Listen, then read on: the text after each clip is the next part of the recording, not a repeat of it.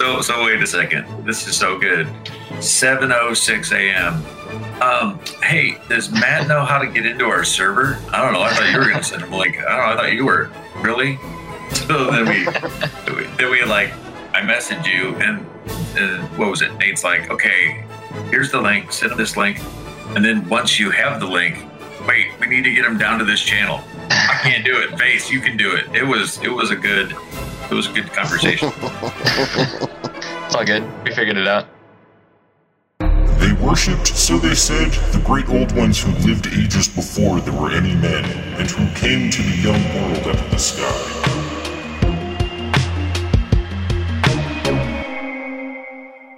Says the guy who just got banned from a game store.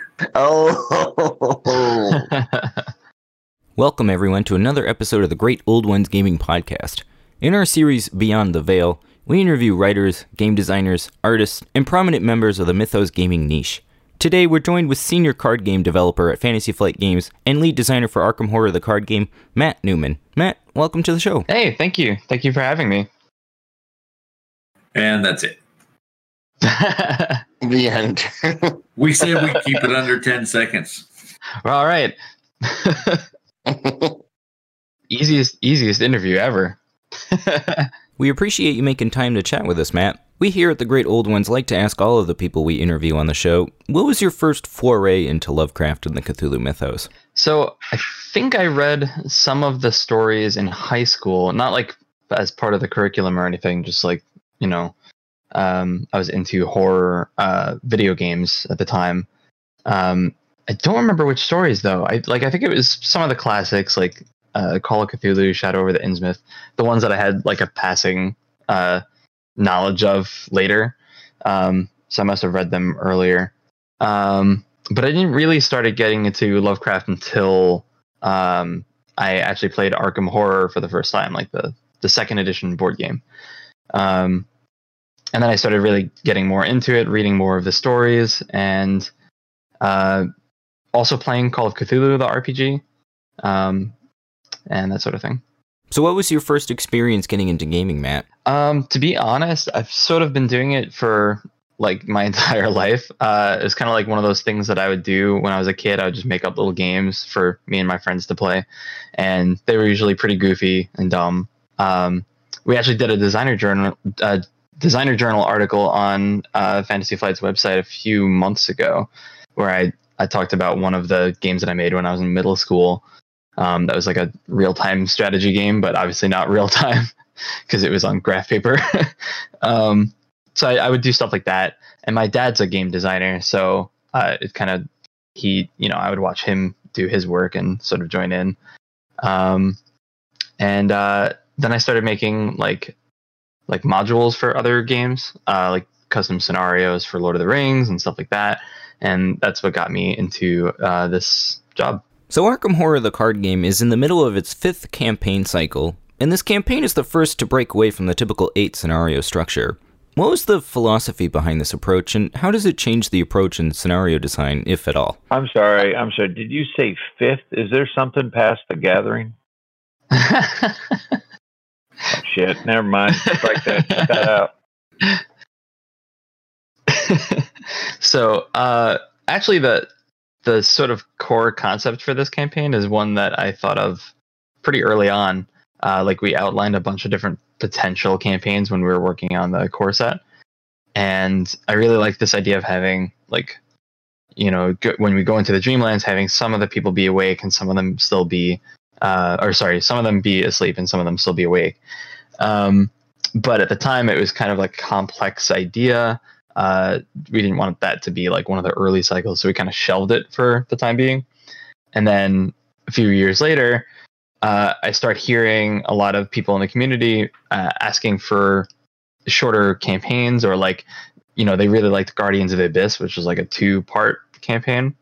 So I was like, oh, maybe I can bring this idea back and do like 2 short campaigns, and that way it still falls within the same release model. We don't have to like change that, but we can still do like 2 4-part campaigns instead, and then added like the interwoven story between them, that sort of thing. Over the course of the Dream Eaters campaign, we've seen you expand on the possibilities of the bonded and the myriad mechanics, but I'm curious, Matt, what was the origin of these two mechanics?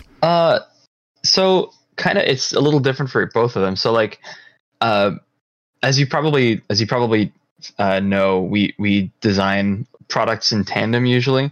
So like we'll be working ahead. We'll kind of have a vision for what the next, product's going to be. We'll usually even start development for it while we're still finishing up the previous one.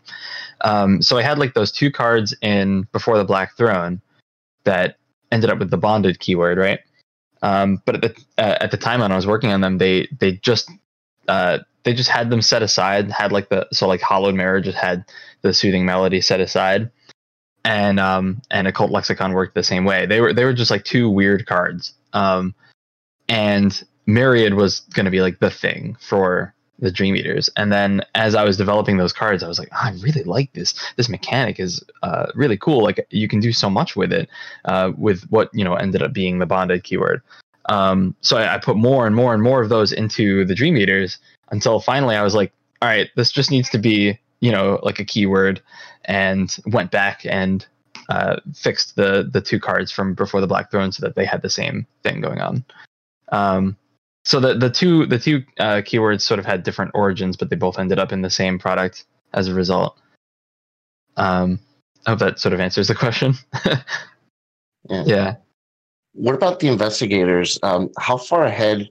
Well, not just in the design of the investigators, but have you kind of figured out what character class or faction you wanted each investigator to have for all the existing ones of the property from FFG? Not 100%, but we definitely mapped out a lot of it early on, just so that we wanted to make sure, like when we were designing the classes, that they would have a pretty equal spread, right, between all of them. So we definitely mapped out a lot of them. I want to say we mapped out at least like 30 of them, but we didn't map out all of them, and we still don't have all of them mapped out per se, which is good because it means that we can stay flexible and change things on the fly. We're not like 100% set in the future. So yeah, for this one, I think most of them were kind of a little mapped out, except for like Mandy and Tony with their deck building being a little new and fresh. That was something that was added in. You know what I mean? Yeah. What about life cycle? You had two mystics in the last cycle. Was there a reason for that specifically? That was entirely just because Marie was a promo investigator and we needed to find a place for her. Because we kept wanting to put her in earlier cycles and weren't able to for one reason or another. Finally, when it came time to putting her in for this cycle, for Circle Undone, it was like, okay, we have two choices. We can either put her in instead of a different mystic, which would be a huge shame because I really want Diana in this cycle, or we can put her in as a sixth investigator and have the mystic pool be a little unbalanced, like it has one additional investigator. And I chose to go that route because I figured that the people who already had Marie from the Investigators of Arkham book would be a little like, oh, well, I already have this character. I'm less excited for this cycle now. You know what I mean? That makes sense. And it fit in with the theme of the campaign too, to have two mystics in there. Yeah, it did, and especially because her whole backstory is that she has like witch blood in her, so it fit really well to have both of them in there. Matt, who is your favorite personal investigator from the Dream Eaters, and why is it Luke? I'm not sure. Like I don't think he's my favorite investigator, period. But I have a lot of fun playing as Tommy. Because I love in like MMOs playing like the support paladin kind of tanky class. So Tommy's a lot of fun to play, just like playing the hero, like I'll save you, and then you step in the way and you take a hit for someone. It's a lot of fun. But is it Luke? I think it is Luke. He's just so much fun to use as well, like, or to not just to use but to build decks with. I'm a big fan of any investigator who forces you to go back and like reevaluate a bunch of cards. So with Luke, it's fun to reevaluate all of the basically all of the events in Seeker and Mystic that deal with, at your location, because all of a sudden that sentence like has a completely different meaning. So like one of my favorite cards to play with Luke is Seeking Answers, which is a card that doesn't get played very often, because with Luke you can investigate a connecting location and then discover a clue at a location connected to that location. So you can discover a clue like 2 locations away with that card, which is pretty cool. Yeah, or even Vantage Point. That card's sweet. Oh, yeah, absolutely. Because you can just hop into the gate box and grab a clue from any location. Yeah. So while we're on the subject of Mystic Investigators, Matt, I wanted to ask you, FFG recently revealed that Dexter Drake is making his debut in an upcoming novella. What was the inspiration behind his mechanics and his abilities, Matt? So Dexter, I think the article that announced him pretty much nailed it on the head, where I wanted to get across this idea that he's, as an illusionist, as a magician, he's able to pull sort of one thing out of nowhere, right? So it started off with just the idea of transforming one asset into another asset. And over time that evolved into the ability that you see now, where he's able to discard one asset from play and replace it with a different asset, but it's got to be a different one, because no one would think it's a cool trick to turn a duck into a duck, right? It's got to be like something completely different. But what's interesting is that adds a lot of interesting deck builds to, like, you can have a very spell heavy Dexter that does stuff with charges. You could have a Doom heavy Dexter that puts out cards with Doom on them and then discards them. You could even have a Dexter.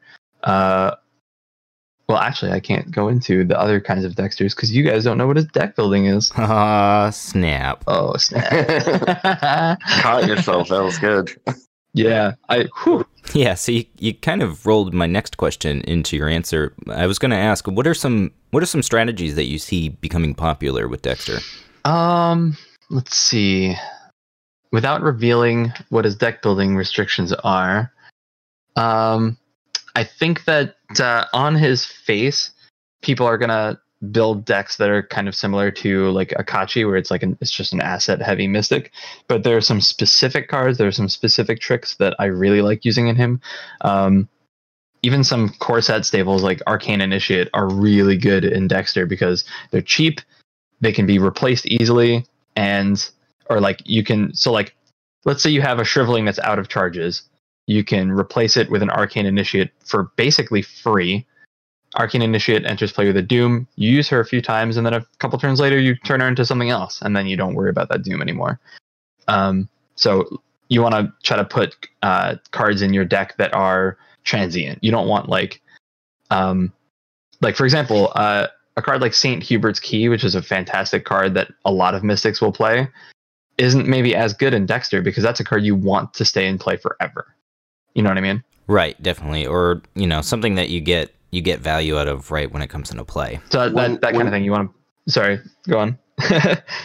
Oh, no, finish your sentence. I was just going to say, like, you just want to put stuff that is specifically built to be temporary, Yeah, that makes sense. When you design cards after an investigator's been released, do you generally consider what investigator may want to specifically take a card, or do you just design a card saying, okay, this is a cool concept for this card, and whoever takes it, takes it?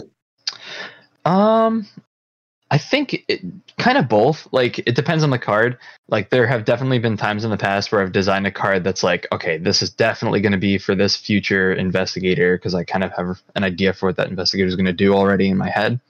And then there are other times where I just design a card, and then 2 years later, it's like, oh, Tony can take this. Well, that's interesting, that sort of thing. And usually it works out pretty well, just because we've done such a good job, I think, of making the classes distinct and having the investigators fit into those 5 classes really well. But other times there are just some things that can happen, like Gunslinger Diana Stanley, which is a lot of fun, which is like surprisingly fun to play with and not intentional. And what's your favorite player or encounter card from the new cycle? Well, I've got to pick a card that's either out or has been announced, right? It's got to be the Corsairs, I think, but I'm biased. You would be biased. When the Dream Eaters got announced, were you like, yes, of course, Man of Lang? That's right. I keep waiting. I think I'm a big fan of the Eye of Truth, which just got spoiled from the what is it, the final pack? Yeah, the Weaver of the Cosmos. I don't know. Oh, sorry if this is a spoiler free channel. Oh, no. Podcast. Okay, cool. No, we are actually entirely the opposite. We usually like to spoil things, and then midway through, we just smack a spoiler warning. Right, yeah, like a mid-spoiler. Yeah, I like that. So yeah, the Eye of Truth is one of my favorite ones. It's a skill test that you can commit to anything. It's got 4 wild icons on it. It's a level 5 Seeker skill. And if you commit it to a skill test on a treachery and you succeed, you add it to the victory display along with the Eye of Truth, and it contributes its icons to all copies of that treachery that ever get drawn. So that's a fun one. And I like the flavor text is a reference to Enigma, the band, which is cool. What else? I'm also a fan of the Dream Diary and the Essence of the Dream, which you guys haven't seen the payoff of that yet, but it's a lot of fun. And my actual favorite card in the cycle has yet to be shown or spoiled, so I guess I'll have to hold off on that one. Yeah, I love that Seekers get those quest cards pretty much every cycle. They got like these cards that you can have like a side quest with, like solve the I forget what it is, solve the runes or something like that. And yeah, it's like translate this or that or the other thing, or identify the compound, the solution, that sort of thing. Yeah, they're a lot of fun. They're tough to design because usually we design a bunch of cards and then kind of assign levels to them later. But for those, it's like, no, they have to be high level. And not only do they have to be high level, but they're hard to upgrade into. So they're kind of like, they have to be more powerful than their level would suggest. Otherwise, no one would play them. You know what I mean? True, they'd have to be worth it. Yeah. So they're tough, and some of them are easier to accomplish the task than others. Like I would say the Dream Diary is pretty easy to accomplish, but some of them are a lot harder. Do you have a favorite scenario from the campaign? That's always a tough question. It's like Sophie's choice. I think I don't know if it's my favorite full scenario, but my favorite bit from the campaign is the when you're encountering this was sort of revealed in our announcement article, so not too much of a spoiler, but when you encounter Nyarlathotep at the end of Where the Gods Dwell, that sequence is really fun, and just like what you have to do in order to beat that scenario is one of the coolest, I think, Ancient One encounters. But as far as like full-fledged scenario, I think the Search for Kadath is my favorite. It took a lot of time to develop that scenario, like more time than every other scenario. Yeah, for sure. There's a lot of moving pieces in that scenario. There's a lot of moving pieces. There's a lot of writing. Oh my goodness. I wrote more narrative for that scenario than I think any other scenario in the game. Yeah, no kidding. It seems like the double-page pamphlet for the campaign guides has been the norm recently. Yeah, just wait until Weaver of the Cosmos when you get a triple-page one. What? A triple? So you buy a book and it just comes with a few cards to play with. Yeah. Yeah, sorry, like technical issues. I missed when he announced the new campaign that's coming out. You wish. I'm glad to have you back. The Taboo list has been well received by the community at large. Patron of the show, Robert Bat, wanted to ask you, Matt, is there a possibility of a Taboo deck? Like updated versions of the cards? Yeah, I'm assuming that's what he's getting at. Mm-hmm. So the tricky part with that is there's two tricky parts besides like the obvious, like, you know, distribution and like how like there's different ways that could be done. But the trickiest part for me is the taboo list is always meant to be this like ever changing document. So one cycle, this one card might show up on it, and then it might get removed from the taboo list, or it might get moved to a different part of the taboo list, or it might change within this. Like there's one card that's maybe +2 experience. Maybe the next time we get around, it's +3 because +2 wasn't enough. So I would worry about having to, especially if it's like printed cards. I think that would be a problem because those cards are always meant to be changing, and like that's why we're not doing just a full-fledged errata for those cards. Because if it was a full-fledged errata, then that's like a one and done sort of thing, But if I don't know, it's interesting. I'll definitely consider something like that, but I'm not sure it would be a product or like a physical cards. You know what I mean? Yeah, I've seen other games do like PDF documents and then players can print them off themselves. Mm-hmm. I have seen other games do that before, and usually to sort of mixed reception, because I think some people will be very happy to print those off, and other people will ignore it completely because they have to do work, which I totally understand. Yeah. Not to change the topic, but there's been a big demand in the community for adult content in Arkham Horror, the card game. What are your thoughts on that? Has there? And no, I just wanted to see what people would say. I don't believe you. Yeah, I think when Nathan says people, he means just himself. Yeah.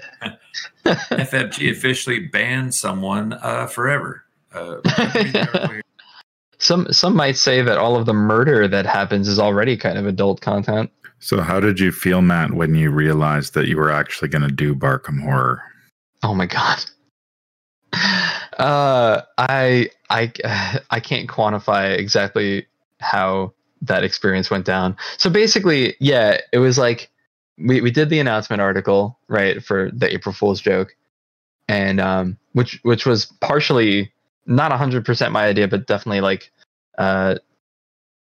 we had me and some of my friends, and Kathleen in particular, had this like inside joke about Barkham. She'd even drawn up some of the investigators as dogs, and then they were like thinking of an April Fool's joke to do, and I ducked my head in and I'm like, Barkham Horror, and they were like, what?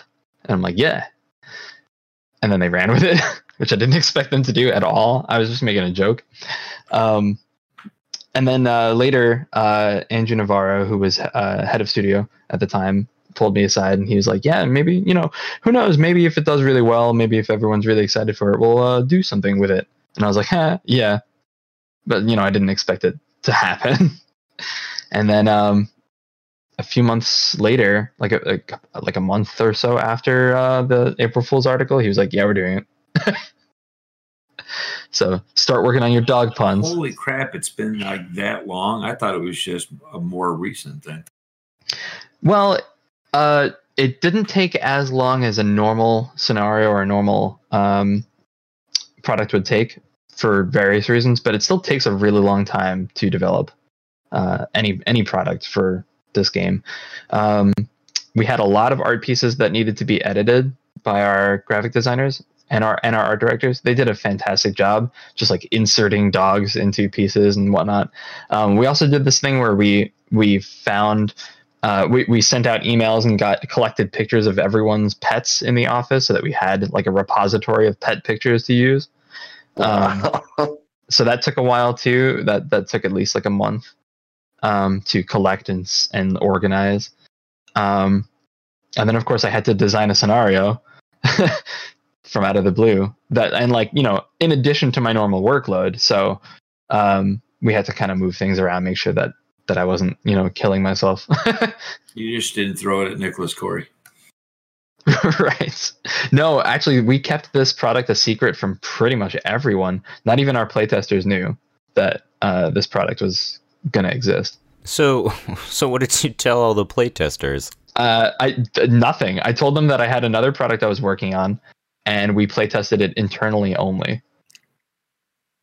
So my playtesters never even saw it. Wow. Yeah. And then, of course, when the announcement came on, they were like, oh, that's what you were working on. So it's only a matter of time until we have Barkham Horror, the Keeper's Nightmare. Is that? Oh God. It's the Keeper's Nightmare, but I'm a dog. That's right. Or no, Well, you're a dog. I'm a cat. I guess yeah. you'd have to play the cat role. Yeah. Oh yeah. Well, I already am. So did your cat make the cut in the art? Sadly, I don't think she did. I didn't have any good pictures of her that were usable, which is unfortunate. I think she did end up in one of the pieces, but it's hard to tell. We own a cat other, too, and it hasn't earned any money for us. So they usually don't. I think every other animal picture in Barkham is someone's pet in the office. That's awesome. Yeah, that was an interesting product to design for because we were playtesting not just a scenario, but we were playtesting the humor. You know what I mean? Right. Yeah. Yeah, which I've never had to do before. Like at the end of this, I'm like, all right, what was funny? What did people laugh at, and what did people not laugh at? All right, let me change all the cards that people didn't laugh at. You know? Right. It's like that first time you do a stand-up gig. Yeah, it kind of is. Except thankfully, I don't have to do anything. I don't have to like perform. I can just watch them play and just jot down notes. Yeah, you could have just borrowed my wife. I use her for a soundboard because she doesn't laugh at any of my jokes. Apparently, I don't either. Hey, you know what? My cat is being very loud right now.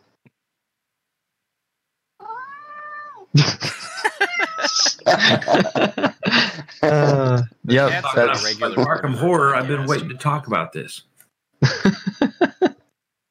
So yeah, I'm very excited for Barkham. That's going to be a lot of fun. I think at the end of the day, regardless of exactly what happens, I think the fact that you all at FFG were able to take an idea that people seem Jones about, and it seems like you really listened to the people's excitement and interest in this alternate thing, you know, and I think that translates to more fans, more people feeling validated in their interest. So I think that's all a positive thing. I just hope it does well for you because I know I'm going to get several copies. Yeah, I hope so too. And I'm really glad that we were able to make it too, and that it got so well received, you know, because honestly, like I wasn't sure what the reaction was going to be, you know, I wasn't sure if this was going to be like a, yes, this is exactly what I've always wanted for some reason, or if it was going to be a, like, why did, you know, like really, you know, but yeah, people seem really pumped for it. I'm really pumped for it. I mean, everyone in the office was really excited for it. So clearly it was like a hit idea, you know? Yeah, I really like that you're able to take the Arkham Files game and poke fun at it. Yeah, and that's always tough because if you have like a huge property and you start to parody it works. It's fine. But you can never tell quite if you've reached that point of like popularity that you can start to parody yourself. Because if you haven't, then it just comes across as like, I don't know, it has a different, you know, connotation, right? Yeah, definitely. Are you worried, Matt, that this might do too well and then you'll have to just... That's actually a comment that Nate French had where he's reviewing we do like a peer review step, and he was reviewing the product and he's like, I hope this does so well that we just have to make Barkham Horror products from now on. So I wouldn't say I'm worried per se about that, but I do think it's going to do well, and that's great because the proceeds are going to charity. So that's awesome. Yeah. And was there any Kitty, inspiration? shut up. Oh my God, my cat won't stop talking. It's like she knew that we were talking about Barkham Horror and she wants to get her kicks in.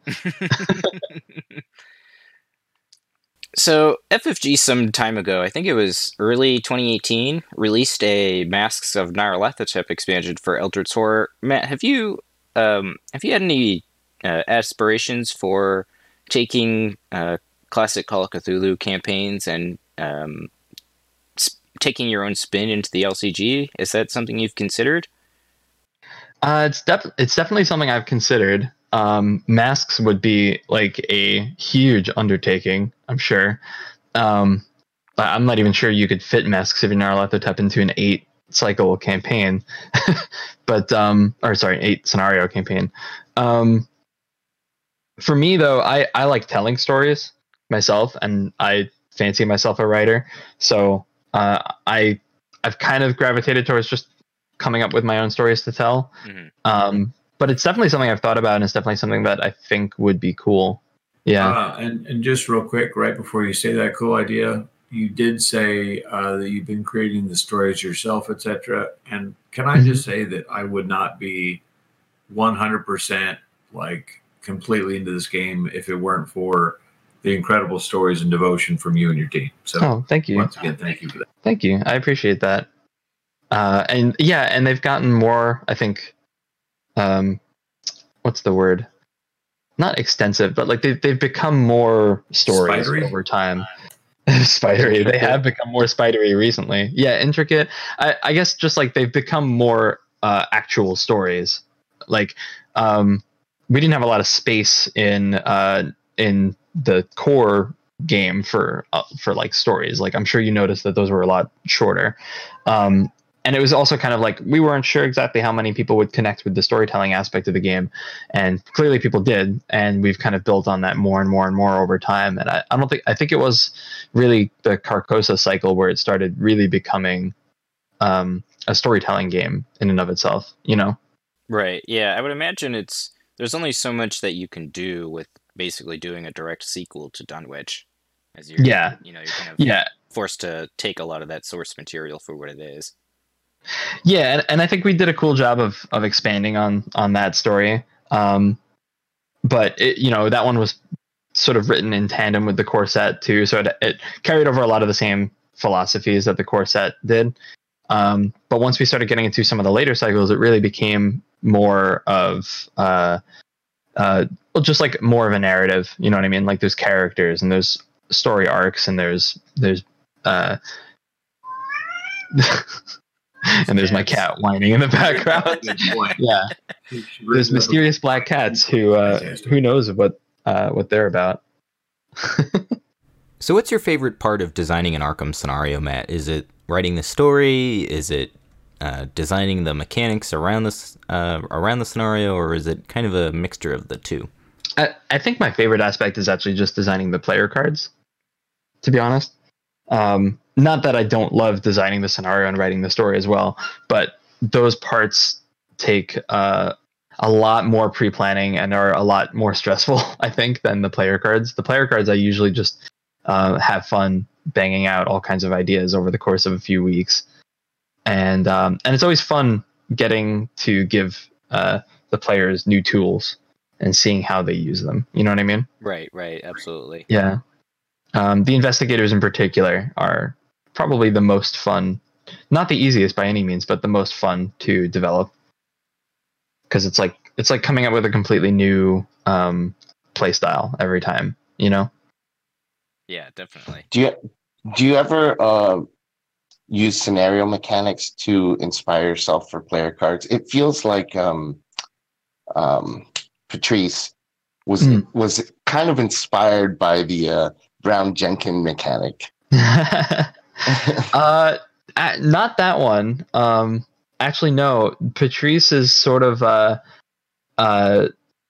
retake on a Lord of the Rings design that I did back when I was designing for Lord of the Rings. There was a character named Eristor whose whole thing was he got a new fresh hand every game. So I was like, all right, well, what would that look like in Arkham? You know, what class would that be? And what character would that be? And it ended up fitting in Patrice.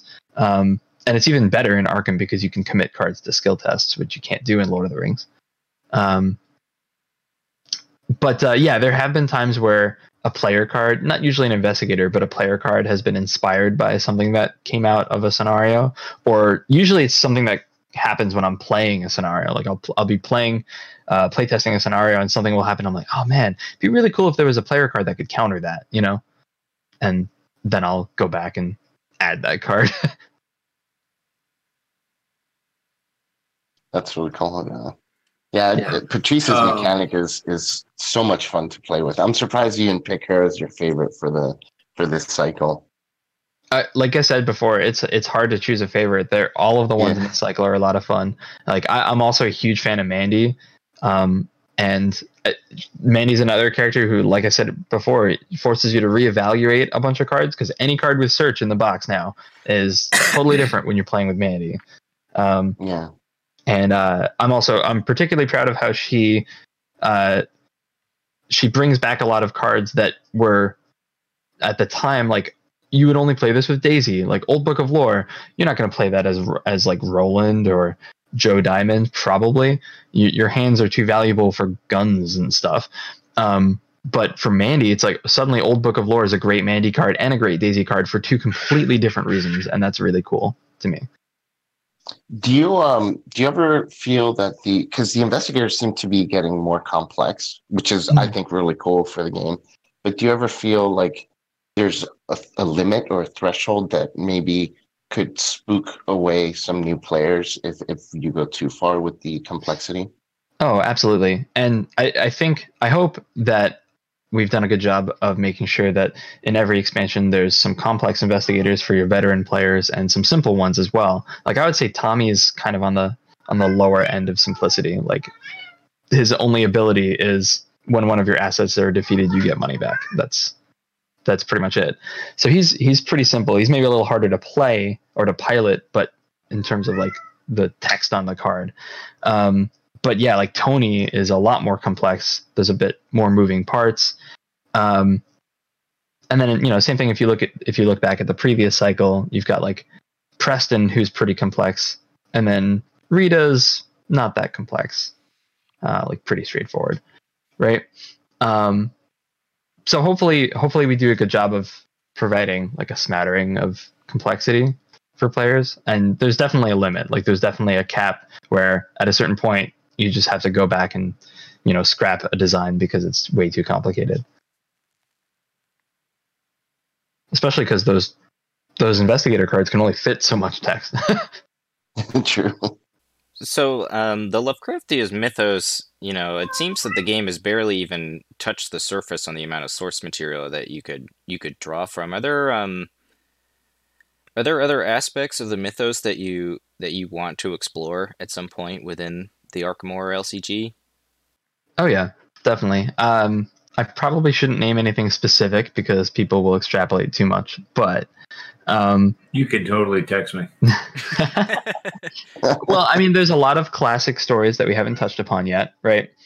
And there's also a lot of enemies and ancient ones that we haven't really delved into yet. Like I've been saving for later. Yeah, hopefully this game continues long enough that we can hit all of them. I also like making up my own stuff and essentially adding to the mythos, which I think is really cool because the Cthulhu mythos, it's not just Lovecraft. It's a ton of different authors who have pooled their stories together purposely, sort of like taking each other's ideas and building upon them to create this weird like web of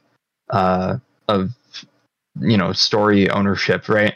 Where like one author will put this tome into his story and then Lovecraft will put it into his story too, and then another author will do the same thing. And so I hope that the things that we've added kind of feel like that as well. Yeah, definitely. Like I would definitely agree. Yeah. Like they're well integrated into the mythos, and I'd like to keep doing that as well. Yeah, we had an interview with Dennis Detwiller a few months ago, and he mentioned that he feels that the Lovecraftian mythos has definitely been co-opted by the right groups of people, and that it seems to be that everyone touches on the right aspects of the mythos. To kind of depart from the LCG and kind of go into mythos gaming as a whole, Matt, we kind of like to talk about flaws that a lot of other Lovecraftian games seem to have with conveying the sense of cosmic horror. What are some pitfalls that you feel in games, in Lovecraftian games? Well, I can't really talk about any other games specifically, and I'm not here to like riff on other people's designs or anything like that.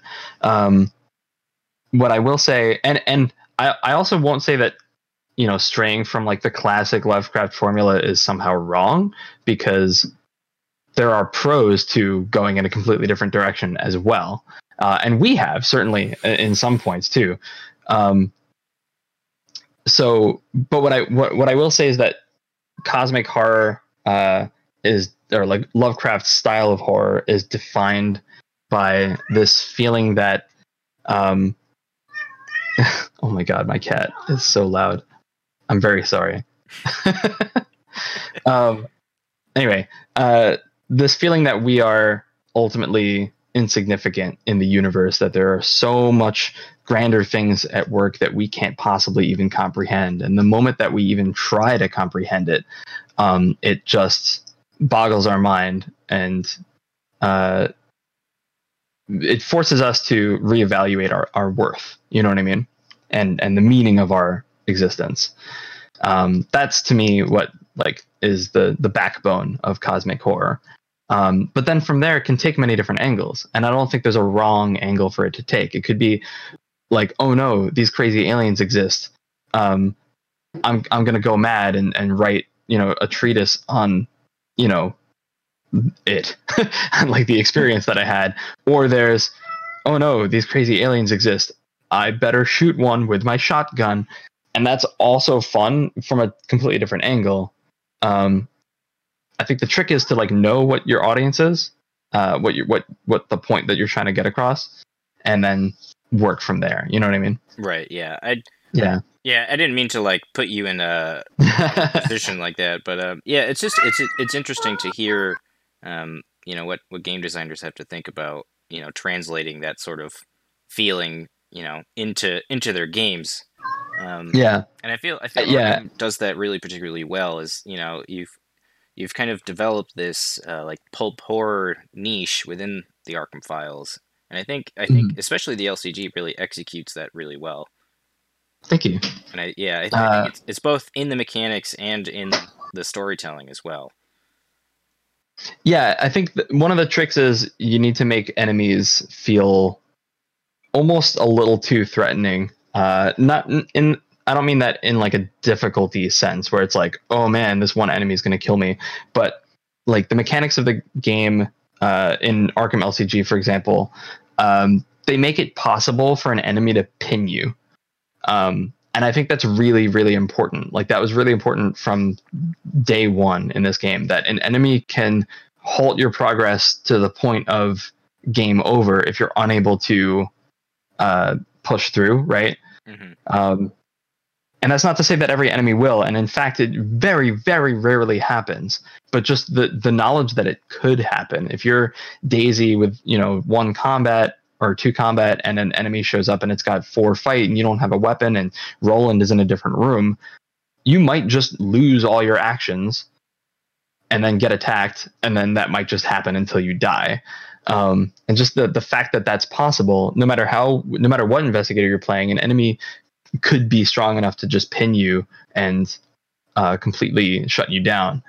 If that weren't possible, then I think it would be it would feel more trivial. Oh yeah, there's enemies, but I'll just walk past them or shoot them or whatever. Yeah, definitely. Yeah. And to kind of go on that point too, you've in the recent 2 revealing articles, you've gone a totally different direction with the way that you've designed the Ancient Ones coming up in the upcoming scenarios. And it's really interesting to see, that you've taken the idea of a boss enemy and translated it over several cards, and it presents an entirely new way to look at boss enemies. What was are you able to kind of go into a little bit of the philosophy behind why you wanted to design those cards the way they're designed? Or Sure, yeah. If you don't mind me spoiling or talking about stuff that isn't released. Yeah, just 1 second. Spoilers. Yeah, spoilers.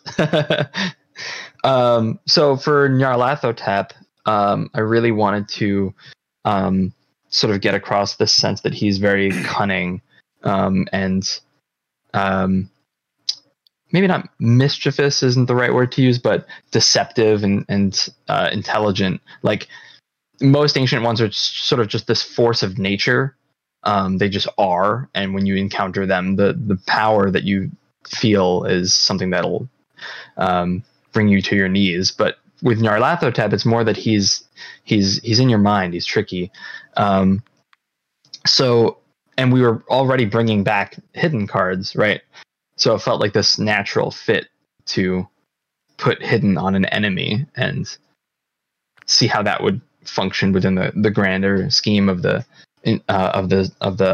scenario. And I won't go into further detail about like how he's defeated, because the whole point of that scenario, and the reason why I like it so much, is that the puzzle of the scenario is figuring out how you defeat him, which I think is really cool. That is really cool. It seems like you kind of experimented with that idea with Patrice's weakness too. You know, yeah. Like actually, Patrice's weakness came first, and then later on, it was like, oh, I could actually add this to Nyarlathotep as well. And then for Atlach Nacho, who I don't know if I'm pronouncing that correctly, so I apologize for any Lovecraft buffs out there. I think it's Atlach Nachos. Nachos. So in the office, we literally just call her Spider Boss, because that's easier and gets the point across. Well, because we had to because when we're talking with like an artist or a graphic designer, or I don't mean to call out those two departments specifically, or like an executive or someone who doesn't know the scenario very well, and I'm like, yeah, so Atlach Nacha, and they're like, what are you talking about? What is that? So I just like, oh, it's a giant spider boss. Yeah, it almost sounds like you're like, choking on spit or something. Right? Yeah. When you were saying that, I just imagined the entire art department at FFG just putting down their pencils and pens and stylus for their computer and be like, did he just call out the art department? And then they'll like form this like Congo line of hate. No, I think they're fun. They're gonna show up in my room and just like cross their arms and be like, you said. No, they're fantastic. What was I gonna say? Right. So for Spider Boss, I really wanted to get across this sense of scale, which obviously a lot of the ancient ones are big. It's not to say that like Atlach Nacha is like the biggest ancient one we've ever fought, because that's not necessarily true. But I don't know. It's just like we've never had the opportunity to do something like this before. And I started mapping out like, okay, what would it look like if the art was physically spread across multiple cards, and like how could you fight that? And then I sort of like arranged the locations in a circle, and I put all the different enemies like in a formation so that it looked like a giant monster was in the middle of this circle of locations. And then I started moving, like I basically sat there for like an hour just physically moving cards around. I probably looked like an idiot while I was doing it. And then I was like, oh my God. And then I like ran back into my room, like grabbed like blank cards and like drew a giant spider on it, like with like my awful artwork. It's like, it literally just looked like a circle with legs coming off of it. Right. And then I like ran into my boss's office, and I like slammed the cards on the table. I'm like, check this out. It's a giant spider and it moves around. It was, yeah. I like how there was that pause and silence after you were like, check this out. And then there was nothing. And then your boss is looking at it going, the fuck is going to go? Well, like it's pretty rare that we're able to do something funky like that, or like spreading the art across multiple cards. So I wanted to. It was definitely something like we had to coordinate with all of the different disciplines. Like art had to be on board. The person who actually was drawing the art had to be on board. The graphic design had to be on board, because we also flipped the template for the enemy card like vertically. So the bottom legs have like the title on the bottom instead of the top and everything like that. Interesting. Yeah. You can see it in the announcement article, but basically the enemy template is flip-flopped for some of the cards. And then, of course, there's the middle card that's just artwork and nothing else. And I have to say that my wife is terribly arachnophobic, so thank you so much for doing this. I can't thank you enough. She will want to thank you as well once I show her in person. I don't think anything's gonna beat the orderly with the spiders coming out of his mouth. Oh god, that art is so great.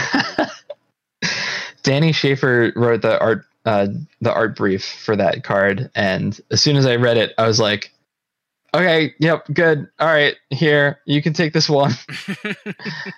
I'm done. Because I'm also pretty arachnophobic, and it actually kind of helps because you can channel that fear when you're writing horror. I think it's stronger if you're scared of the thing yourself. So yeah, I tend to any monster that I design tends to be insect-like because Yeah, I hate insects. With the fuzzy legs and everything. Oh god, it's so gross. Yeah. It was like why would you say that out loud? Like molars in it. Like what the? like fangs are fine, but molars are just. Ugh. Yeah. Oh, it's just got teeth, and then the art comes in, and we're like, oh, it's not the teeth that we expected. Teeth, yeah. Yeah. Oh goodness. Oh, I don't have a perfect segue for this, but if everyone knows me well enough to know that I will segue the crap out of anybody anyway. But it's fascinating working at a large game store because I get to tell my customers daily that I talk to that are looking for a co-op experience, that are looking for a story-driven experience, and those are both on the rise for hobbies and gamers. Mm-hmm. I get to say there's 30,000 games in this building, and if they all were to burst into flames, I would be out of a job, except if Arkham Horror, the card game, still exists, I would be 100% happy. And they just look at it like they're holding the some kind of forgotten tablet. It will make them like immortal. And they're like, I have to get this game. It's great. But I get people coming in all the time, like I did yesterday for a busy day, and they're telling me about which expansions they're on. And I'm like, there's so much more. I'm really excited. Hey, there's these great podcasts, and there's also my one that's weird. And they're like, LOL, and they listen, and I've had really great feedback. But, more and more people that have been playing LCGs talk to me about how Lord of the Rings is fantastic and rich and covers so much ground. And ultimately, it felt like they had to pigeonhole themselves a little bit into just making a deck that was going to crush the scenario, and they couldn't experiment as much. And, of course, I'm playing Marvel Champions, Lord of the Rings, and Arkham Horror simultaneously because I don't have enough on my plate. But I reflected with that, and I was like, yeah, the neat thing I think about Arkham that I keep coming back to is the fact that, Matt is able to stretch and change things up and constantly reinvent the wheel of sorts, but also keep it familiar in a way. And every time there's a new cycle, he can kind of reset the difficulty level of sorts and have it ramp again. But I haven't felt, and they mentioned this too, the people I talk to, but I haven't felt that you have to stop making decks that are fun or you don't know what they're going to do. And you can just sit there and play them and enjoy them for all their weird combos and, cards that you put in there and still have a good time without having to feel like you just have to make a deck that will beat the scenario. And I think ultimately that's a point of major winning on your part, is that if you can make it fun, but also make it competitive and coming out of the gate, having 4 different levels of difficulty was very smart too. Yeah, that definitely helps a lot. Yeah. First of all, thank you for plugging my game so much in your store. That's really awesome. Like saying to a cultist, thank you for your sacrifice on that road. They're like, yeah, that's what I do. And then, yeah, as far as the what you were talking about with the decks, I think like one of the strengths of Arkham is that the story proceeds whether you fail or succeed. And yeah, like you'd prefer to succeed most of the time, I would assume, but you still get this feeling like the plot is progressing regardless. So you don't feel quite as pressured, I think, to, just stick with the ultimate deck. Yeah, exactly. Yeah. Whereas with Lord of the Rings and, pretty much every other, or like most other co-op games on the market, there's a few other games that you'll proceed the story even if you fail. But like video games too, like most, like 99% of video games, if you fail a level, you got to restart the level. And it's funny. It's really like the only piece of media that if you aren't good at it, you can't consume the whole thing, right? Like you'll never get to see the end of a video game if you just are bad at it, unless you like just watch the ending online or whatever. So yeah, I think that's where some of that pressure comes from. Like I have to beat this because I want to be able to play the next scenario, you know? Yeah, definitely. And I'm curious too, because there's what I really like about this game particularly is that there's so many different variants on how to change the difficulty. Like not Mm-hmm. you change the chaos bag, but you could follow the taboo list. You could play an investigator you've never played before. You can play scenarios you've never played before. And there's so much. Right. There's so much. You can use ultimatums. Yeah, exactly. Which I do not recommend playing Rita with zero experience and going through. Whew. I got to Essex County and then I didn't. But yeah, Matt, is there anything you want to say about modulating difficulty in games, specifically in Arkham, and what you some of the struggles that you experience when designing scenarios? I guess the one thing I would say is I'm a big proponent of customizing your game and adding house rules and changing the difficulty to suit your particular play group. So I would even go so far as to say, like, we provide 4 difficulty levels, right? And then we added all kinds of things on top of that as well. But players should feel free to experiment and, you know, make up their own difficulty levels or change, you know, whatever they need to change to have fun. I think that part of what's cool about a tabletop game is that you can do that. You don't have to, like, you know, write up a whole script or mod for your game. You can just, like, go and reach into the bag and pull a token out if you don't like that token. And I'm actually a big proponent of that. I don't think there's anything wrong with doing that. That being said, yeah, it definitely does make playtesting sometimes difficult. For me, what I've learned to do is get a read on my individual playtesters and get a sense of, like, what difficulty level do they usually play on when they play the game, and how skilled are they, how crazy are their decks that they're building, that sort of thing. Because sometimes you'll get feedback from one group that says, this is the hardest scenario I've ever played, bar none. And another group will say, yeah, I breezed right through this scenario. It wasn't even a challenge. And as a developer, you have to take those 2 completely different pieces of feedback and try to figure out, like, how is this possible? Is it just that the scenario is really swingy, or is this one group, just that much more veteran player or advanced player than this other group, or did one group play it wrong? Which group? You know what I mean? That sort of thing. Right, absolutely. Yeah. So generally speaking, I'm developing scenarios for standard mode because that's got the word standard in it. But sometimes I just have to remind playtesters that, like, if you're brand new, then you might find this very challenging.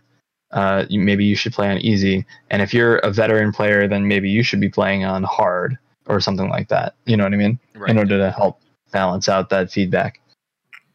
So you're probably the most veteran player of, you know, literally anyone else. Matt, do you have any personal war stories to share with us?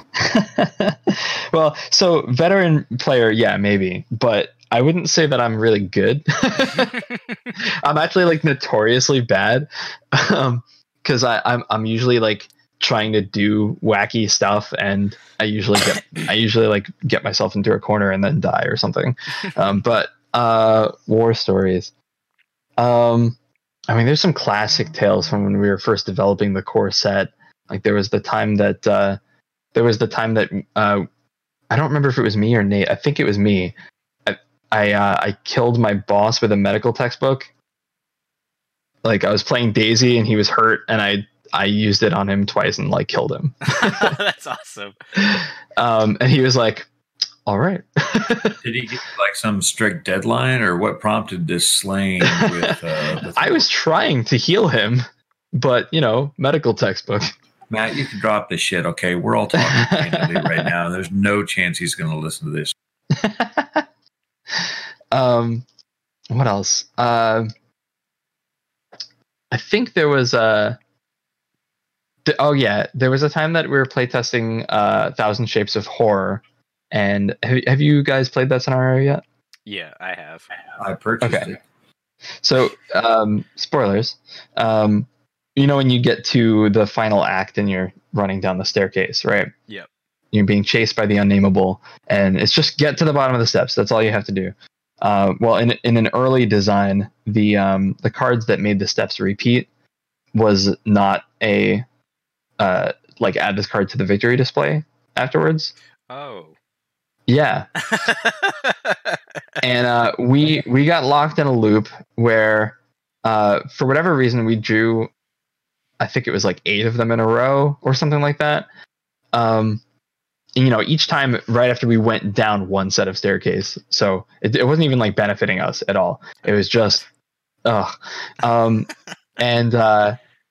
finally I was like, okay, here's what we'll do. I was playing Tommy, and I was like, I'll take the unnameable, and you guys just go, just run, and I'll just stay behind, and I'll just tank it, because there was like the unnameable and like 3 other enemies. There was like a bunch of ghouls, and it was just we were being overwhelmed. So I did like a level 2 taunt and like grabbed them all, and they all just ran, and I sacrificed myself for the greater good. Good. Yeah. And then, finally they stopped drawing the card that makes it repeat. All right. So, man, if you would humor us for a little trivia time, that would... trivia time. I like trivia time. And this is usually where I cue up the music. Nathan, why don't you go ahead and take it away? Hold on. I was being not myself and being polite by not interrupting a little bit ago. And when Matt had said something along the lines of, I do encourage people to make their own variants and make it whatever difficulty they want. I just imagined like a bunch of people around a chaos bag. All right, here's the deal. You pull a token, you drink. No matter what it is, you drink. If it's negative, it's positive, you get drunk. All right, first card. Everybody drink. I do not condone this drinking game. That's no, water. I'm talking about drinking water for hydration. Sure. There's a game that we sell called Flux. I don't know if anybody knows Flux. And there's a drinking Flux. And I talked to Andrew Looney when he stopped by the store one time, and he was like, yeah, I mean, for a legal disclaimer, we have to put on the package that we highly recommend people drink water while playing the game. And he just kind of looked at me, and I was like, yeah, totally, hydration. All right, let's do this thing. So today I have... Oh, wait. Did we queue up music now? Are we queuing up again? No, it's queued up. Cue it to... Okay. So I have several questions here. And actually, I got a really nice letter in the mail from Canada, from Red Deer, Canada, along with the check. So what may seem like a very non-biased quiz will present itself. Here we go.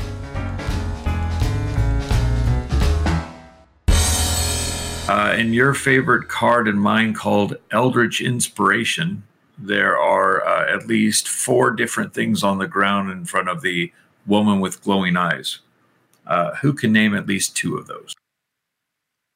Oh, sheesh. This is going to be a tough one because I did not write this art brief. So a cup and a knife? Is it like the 4 classic elemental witchcraft items? So is it like like a cup, a knife, a candle, and a like incense burner? I'm not going to lie to you. I just wanted to hear what Matt said for the 4 elemental things. I'm going to actually give points to Mr. Red Deer. I mean, Cameron. Lang.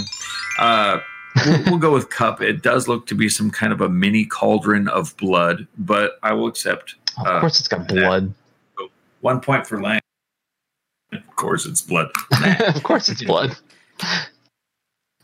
I wasn't sure if you knew about this investigator, Calvin Wright, who has I've heard of him, 0 for all stats. He actually has 2 types for his subtype. Can you name what those are? Who, me? Anybody playing the quiz? Oh, he's a cursed drifter. Duh. Oh shit, Wow. sir. Easy. Easy.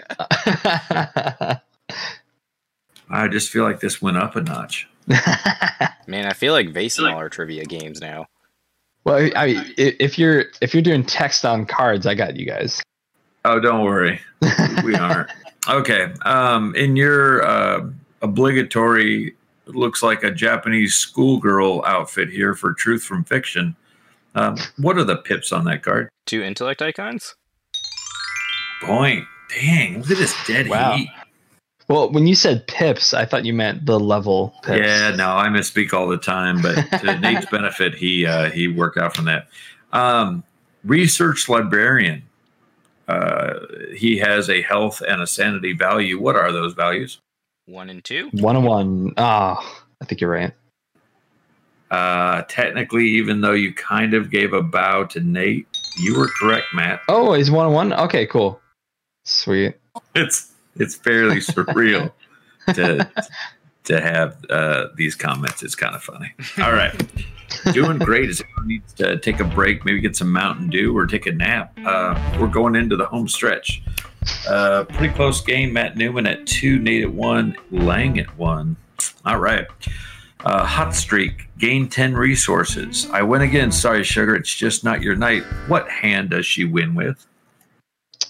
Oh, 4 of a kind of aces? A full house. Let's assume those are both wrong. Any other guesses from the peanut gallery? Is it the dead man's hand? I know that shows up in an art piece, but I don't think it's that piece. I think. Oh no, that shows up in the Clover Club act card. Dang it!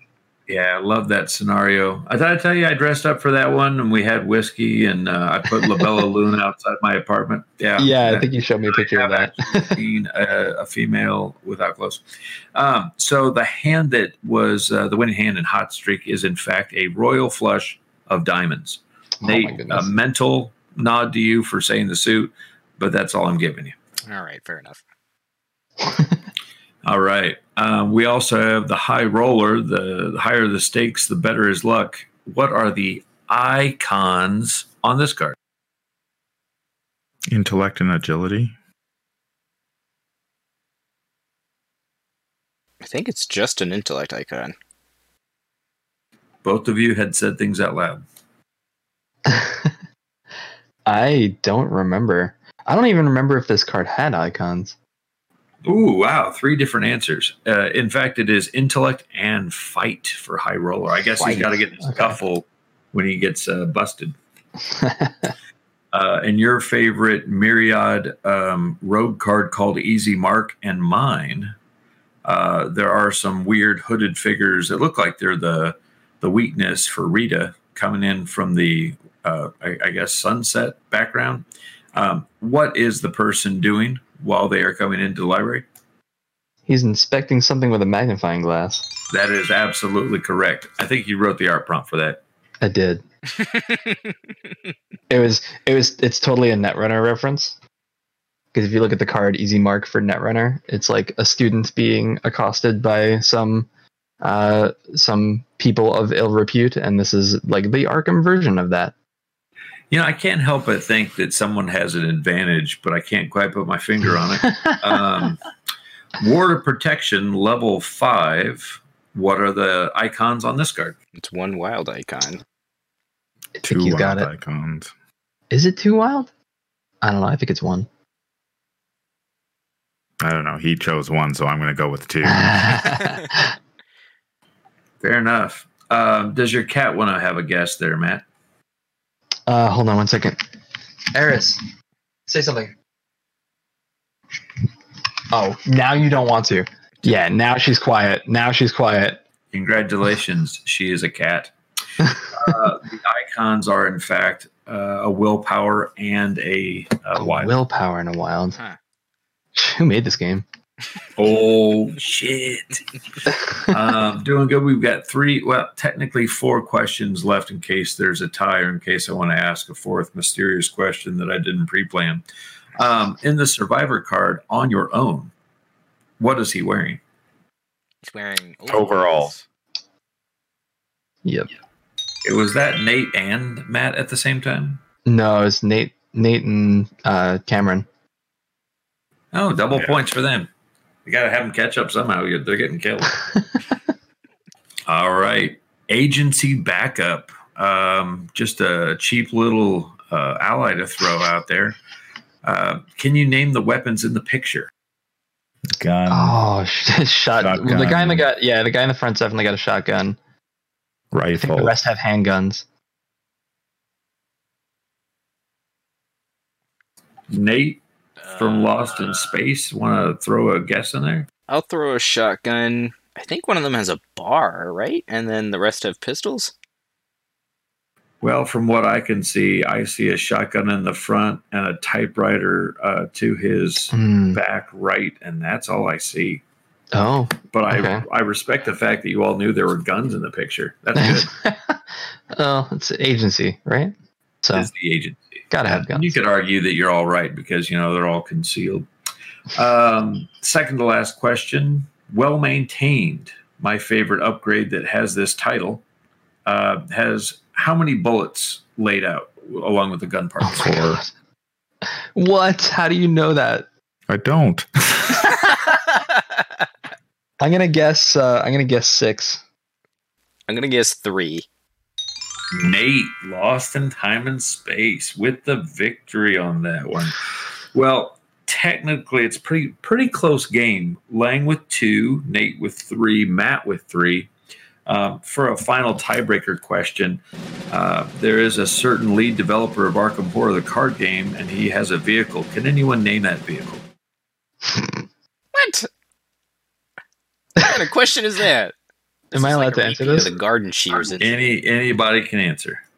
It's a 2004 Jeep Grand Cherokee. That is what I have here in my text from you earlier today. Congratulations, Matt Newman. Wow. No advantages at all. I'll send you Mythos. I won all on my own. I can't help feel that we've been had, Nate. It's comments like that. Didn't you even sent him a check? Like what? I know. Well, obviously it wasn't enough. Yeah, I tried to auto do it there, and it was just like no. Also, I had told Matt that by being on the show today, I'd deposit $10,000 in his Arkham bank account. I don't know how to tell him that isn't really a thing, but I kind of dropped the ball on that one. I just kind of assumed that it wasn't a thing. Well, something that we don't often get to do is have you ask us questions on our side. Was there any burning questions that our listeners might want to know that you have questions for us? Sure. Yeah. Actually, I do have a question for you. What's your favorite investigator who isn't released? Ooh, that's a good question. Damn, I hadn't thought about that. Wow, that's a good. Yeah, huh? Is there a way to put a from the IP soundtrack thing on the background? Because probably Lily Chen. Cool. Good answer. She's a fan favorite. Kate Winthrop. Kate Winthrop. Very nice. Roughly a week ago, I would have said Dexter Drake because I really want to pull a rabbit from a hat. And I want to see what you do with Monterey Jack in an upcoming novella or however the hell he gets released because I can't figure out what campaign he'll go into. But I would say I because I'm a salesman and all kinds of schmoozy and like to roll the charisma die, I'd like to see what you do with the consummate salesman. Is it Bob Jenkins? Yeah, that's it. Yeah, Bob Jenkins. I kind of want to see how that rolls out. So. All right, cool. I will keep those in mind for the future. Well, very cool. And if people want to catch you on social media, Matt, where can they find you? Actually, I am on Twitter, pretty active on Twitter, with the handle Natsuno Yoru, which I will spell because it's Japanese. It's NATSUNO YORU. And that's pretty much the easiest place to find me. Very cool. So I think that's going to do it for today's interview. Thanks again, Matt, for coming onto the show. I really appreciate you taking the time. Thank you so much for having me. It's been a lot of fun. Also, can I plug something real quick? Absolutely. Before we go, if you are interested, if you add me on Twitter, stay tuned because I'm actually publishing a full-fledged novel. Hopefully gonna kickstart that sometime in the spring or summer. So yeah, stay tuned for that. It's gonna be awesome. Nice. Very cool.